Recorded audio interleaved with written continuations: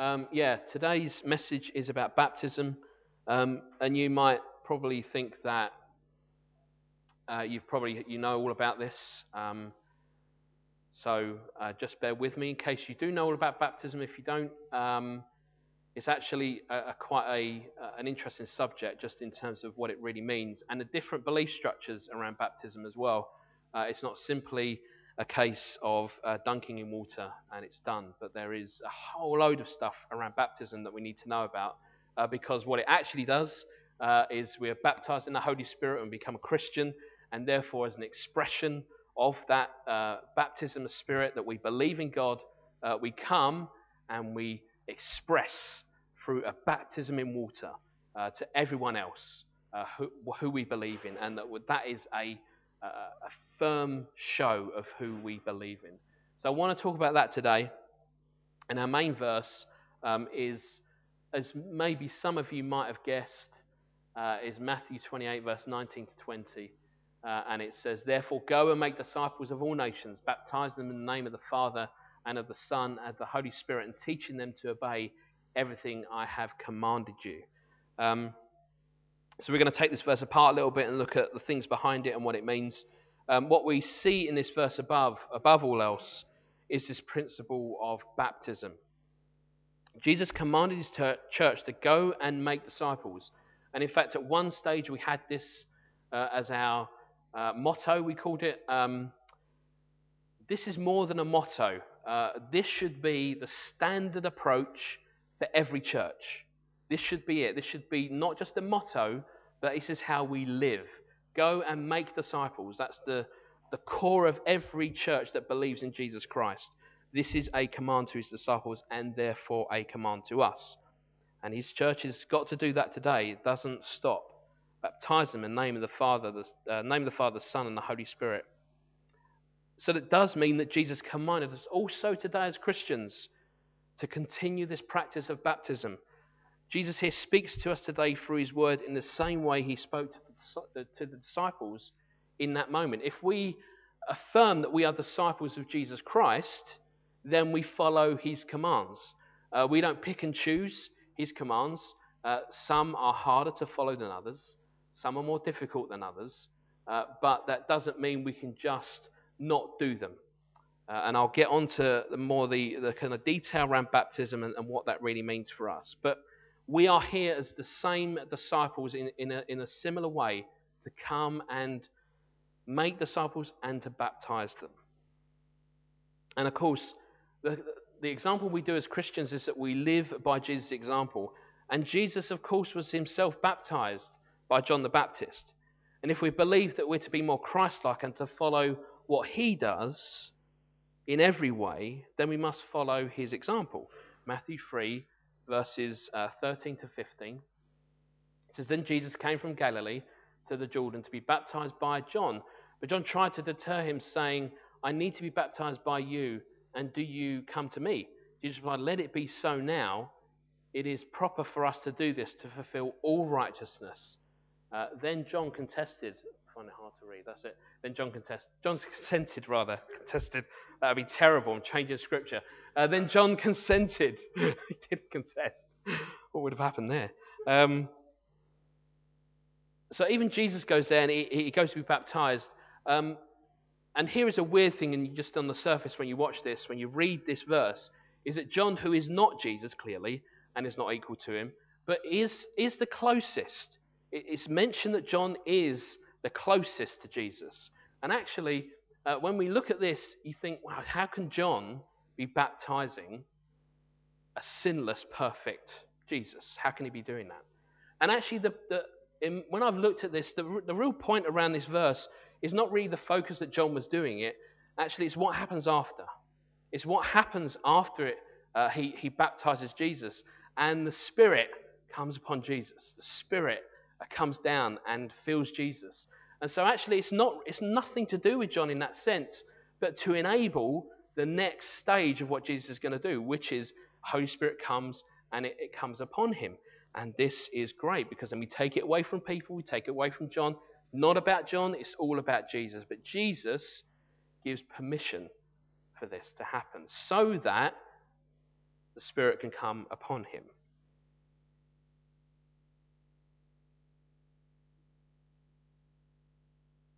Those of us that believe today, those of us that have a conviction in Christ, should now be going into the world. That is what this message is about. Much like Jesus going ahead of us so that we could receive salvation and baptism, those people who have helped us in our faith were also complying with the command to go and make disciples.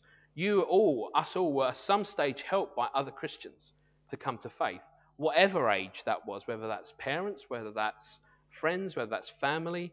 At some stage, people in your life have come around you to speak Jesus into your life. And so they were complying with the command to go and make disciples, baptizing them in the name of the Father, Son, and the Holy Spirit. And so we start getting this sense that actually baptism is really important, because it's not only that we come to faith and then we're done. We're not doing baptism because that's what brings faith. That's what makes us Christian. We do baptism because, one, it's a command of Jesus, and secondly, because it's an expression of who we are in Jesus. It is to show that we believe in who he is and what he has done. It's not a validation of the good work of the people around us. It doesn't credit them just because they've talked us through the gospel and helped us to become believers. Baptism is an expression of the union we have with Christ in his death and resurrection. Many churches will say the same thing. It's an expression of union with Christ. Some churches will not believe that. And some churches will say that you have to be baptized in order to become Christian, to receive the gift of grace, to receive the Spirit. That is not how we view things. From a biblical point of view, it is biblical, as it is written, that when you become a believer in Jesus, you are filled with the Spirit, the Holy Spirit, and as an expression of that filling of the Spirit, you are baptized in the water to represent, to express the death and resurrection of Jesus. Do you understand? It is not so we receive something in water. If you believe that, then that's a Catholic Church belief. If you want to believe that, then that's fine. It's entirely up to you. But here, we believe that it is not something that they call a sacrament. It is not something we call an ordinance. It is something to express our faith in Jesus. It is not something we have to do in order to gain Jesus. I'll go into more detail as we go forward. We spoke last week about witness and how it's a powerful expression, not of how well I worked out or we worked out our own salvation, or even that we've done the ceremony that guarantees union with Christ, but that it promotes Christ above self, seeks him above all things in our life. Romans 6, verse 3-4 says, "Or don't you know that all of us who were baptized into Christ Jesus were baptized into his death? We were therefore buried with him through baptism into death, in order that just as Christ was raised from the dead through the glory of the Father, we too may live a new life." This church, and many other churches like us, if you want to call it Baptist, that's fine, but many other churches like us believe that in order to be baptized, there must be consent. There must be consent. And the reason why this is really important is because we don't believe in the other bit where children don't know that they're being baptized. Children don't know that they're being sprinkled with water. People don't know that. It is an intentional decision. The only way you can do that, let's start linking it together. The only way you can do that is if you've received the Holy Spirit through faith in Jesus Christ. Do you understand? You cannot be baptized unless you have a faith in Jesus Christ. It doesn't work like that. It cannot be a faithless baptism. This is the good news of Jesus Christ. Paul spoke actually once in Acts, I believe it was, and he says that actually he wasn't talking about baptism. He talks about the Holy Spirit. And even at one point there's a mention and a I'm riffing here, by the way, so forgive me if the verses don't suddenly come to me. But at one point, he tells people that you were baptized by water that wasn't by the Holy Spirit. You were baptized first in water by John, but now you're baptized in the Holy Spirit. Now you need to come and believe in Jesus. That is being baptized in the Holy Spirit. The water does not baptize you in the Holy Spirit. Does this make sense? This is how it works. Otherwise, baptism doesn't make sense at all. Come to faith, and then you show your faith to people through baptism. It has to come from a place of desiring to express the faith that we have truly come to understand. And some people, some churches might believe that with little convincing we should just baptize people as and when they ask, possibly without really knowing that person, if they really have a true faith. They've really come to an understanding of what baptism really expresses. Because here's the problem with that approach. If you're getting baptized, the representation of dying in water to be risen again as a new life, to represent Jesus Christ, which would also say you need to know Jesus Christ first. You need to know who he is. You need to know what being a Christian is about. Otherwise, we are just dunking people in water.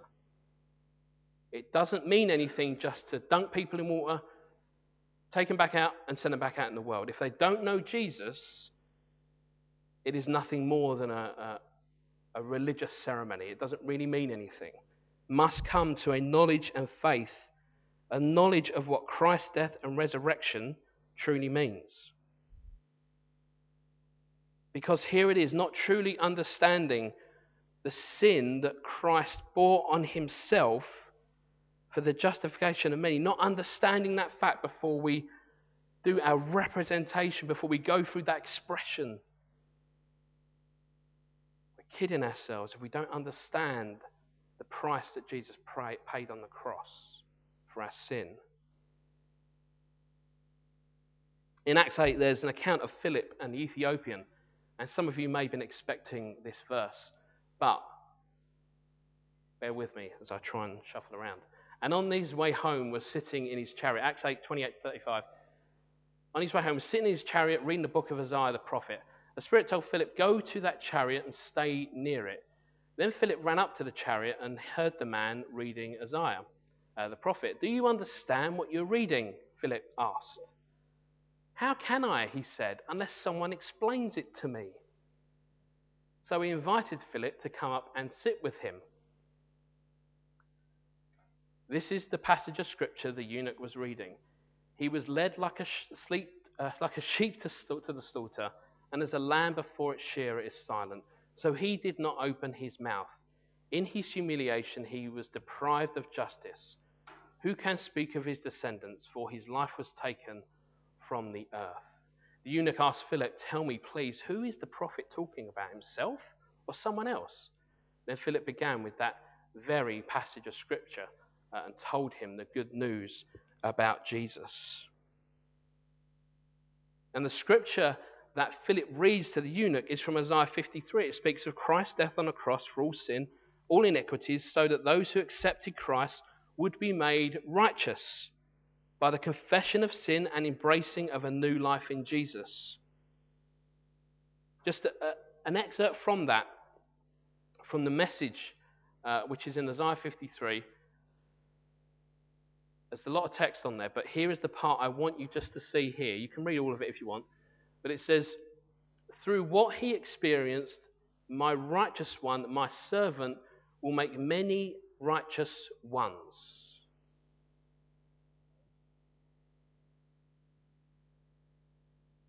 Philip explains to the eunuch everything about Jesus.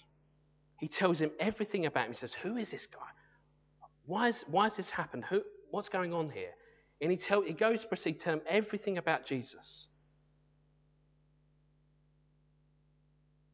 And the eunuch, through understanding, not through baptism of water at this point, but through understanding of what Philip told him, through receiving,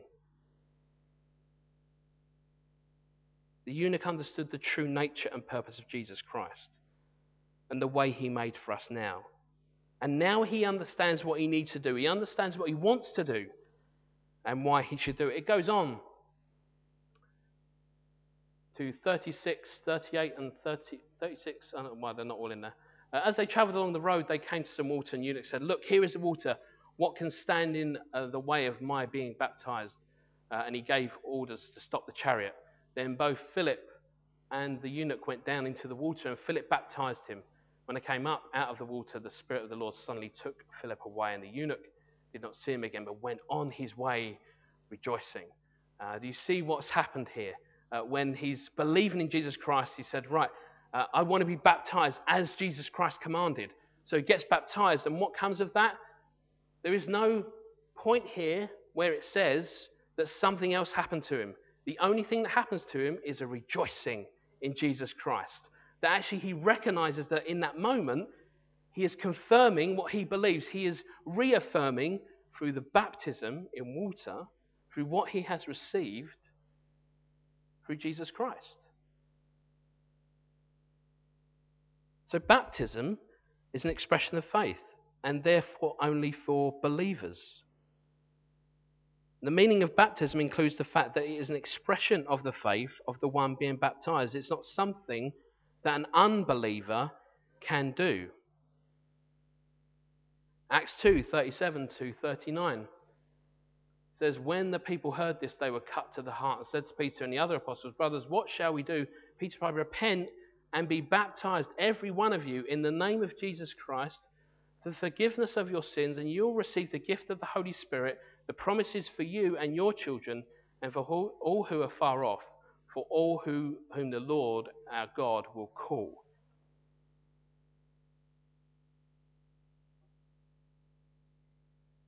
Remember, being baptized, two principles of being baptized. One is of water, one is of the Holy Spirit. So what he's speaking about here is repent and be baptized, every one of you, in the name of Jesus, for forgiveness of sins, and you will receive the gift of the Holy Spirit. The baptism of the Holy Spirit, and then the representation that we've read earlier of then going into water to represent the gift of the Holy Spirit through that baptism of the Holy Spirit, not baptism of water. So how do we get to that point? How do people get to the point where they've got to understand Jesus first, know and love him and give their life to him in order that they may show that expression of faith? We must repent. Everyone must repent. Come to a realization of our sinful state so that we receive the salvation of Jesus Christ. Repentance, coming to faith and being baptized are not individual modules we can pick and choose from. They form part of the whole expression of our living faith, expressing and living out our personal salvation through faith to Jesus, and then expressing that union with Christ through baptism to everyone else for the glory of the kingdom. Why do you think that if you've been baptized, why do you think you invite loads of people? It's not so you suddenly receive something else from God. You've got that. It is so we are a witness to the people that stand and watch us get baptized. It is a confirmation to them that we believe in Jesus. But we already believe in Jesus and have received the Holy Spirit, and it is an expression to them. And so a witness to those who we invite to baptism. Baptism in water has its rightful place. Colossians 2, verse 11-12 says, "In him you were also circumcised with a circumcision not performed by human hands. Your whole self, ruled by the flesh, was put off when you were circumcised by Christ, having been buried with him in baptism, in which you were also raised, with him through your faith in the working of God who raised him from the dead." In baptism by faith, we are united with Christ in his death, burial, and resurrection. Baptism portrays what happened spiritually when we received Christ. Our old self of unbelief and rebellion and idolatry died, and a new person of faith and submission came into being. And that's what we confess to the world and to heaven when we are baptized. And this is why we believe in full immersion baptism. This is why you are fully dunked. Head goes underneath, whole body. Some churches believe in sprinkling. But the reason we believe in full immersion, full body covered baptism, is not because this church has Baptist in its name. It's not because of that. It's because it's biblical.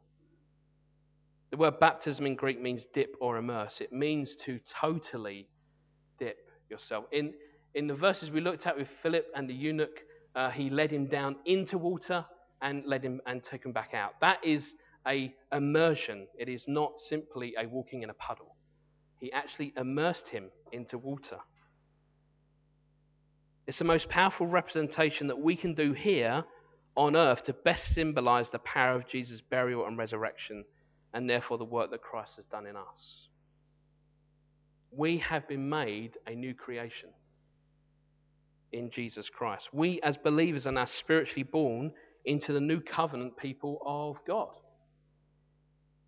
So where does the church fit into all of this?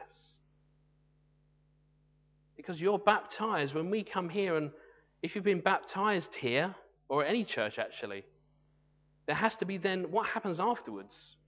I have a faith in Jesus. I totally believe in him. I give my life to him. I've then been baptized in water to express that. Now what? What's the purpose of church? Because I've got Jesus. I've got everything I need. Today we are gathered as a group of new covenant people. So the local church sits at the end of this process. This church sits at the end of that process. It becomes a facilitator. And yet sometimes it has become the place where we go to die. And that's not what church is meant to be. Church is meant to enable, equip, release the saints for all the good work that Jesus has for them. Where after confessing a genuine faith in Christ, being baptized and being part of a new covenant people, the local church provides a form of membership in order that we may demonstrate a desire to obey God in being one body. God tells us to be one body. And you can talk about all the different admin and the things involved in membership, but actually, at its very core, membership is just to enable and to facilitate the command that we should be one body united under Christ.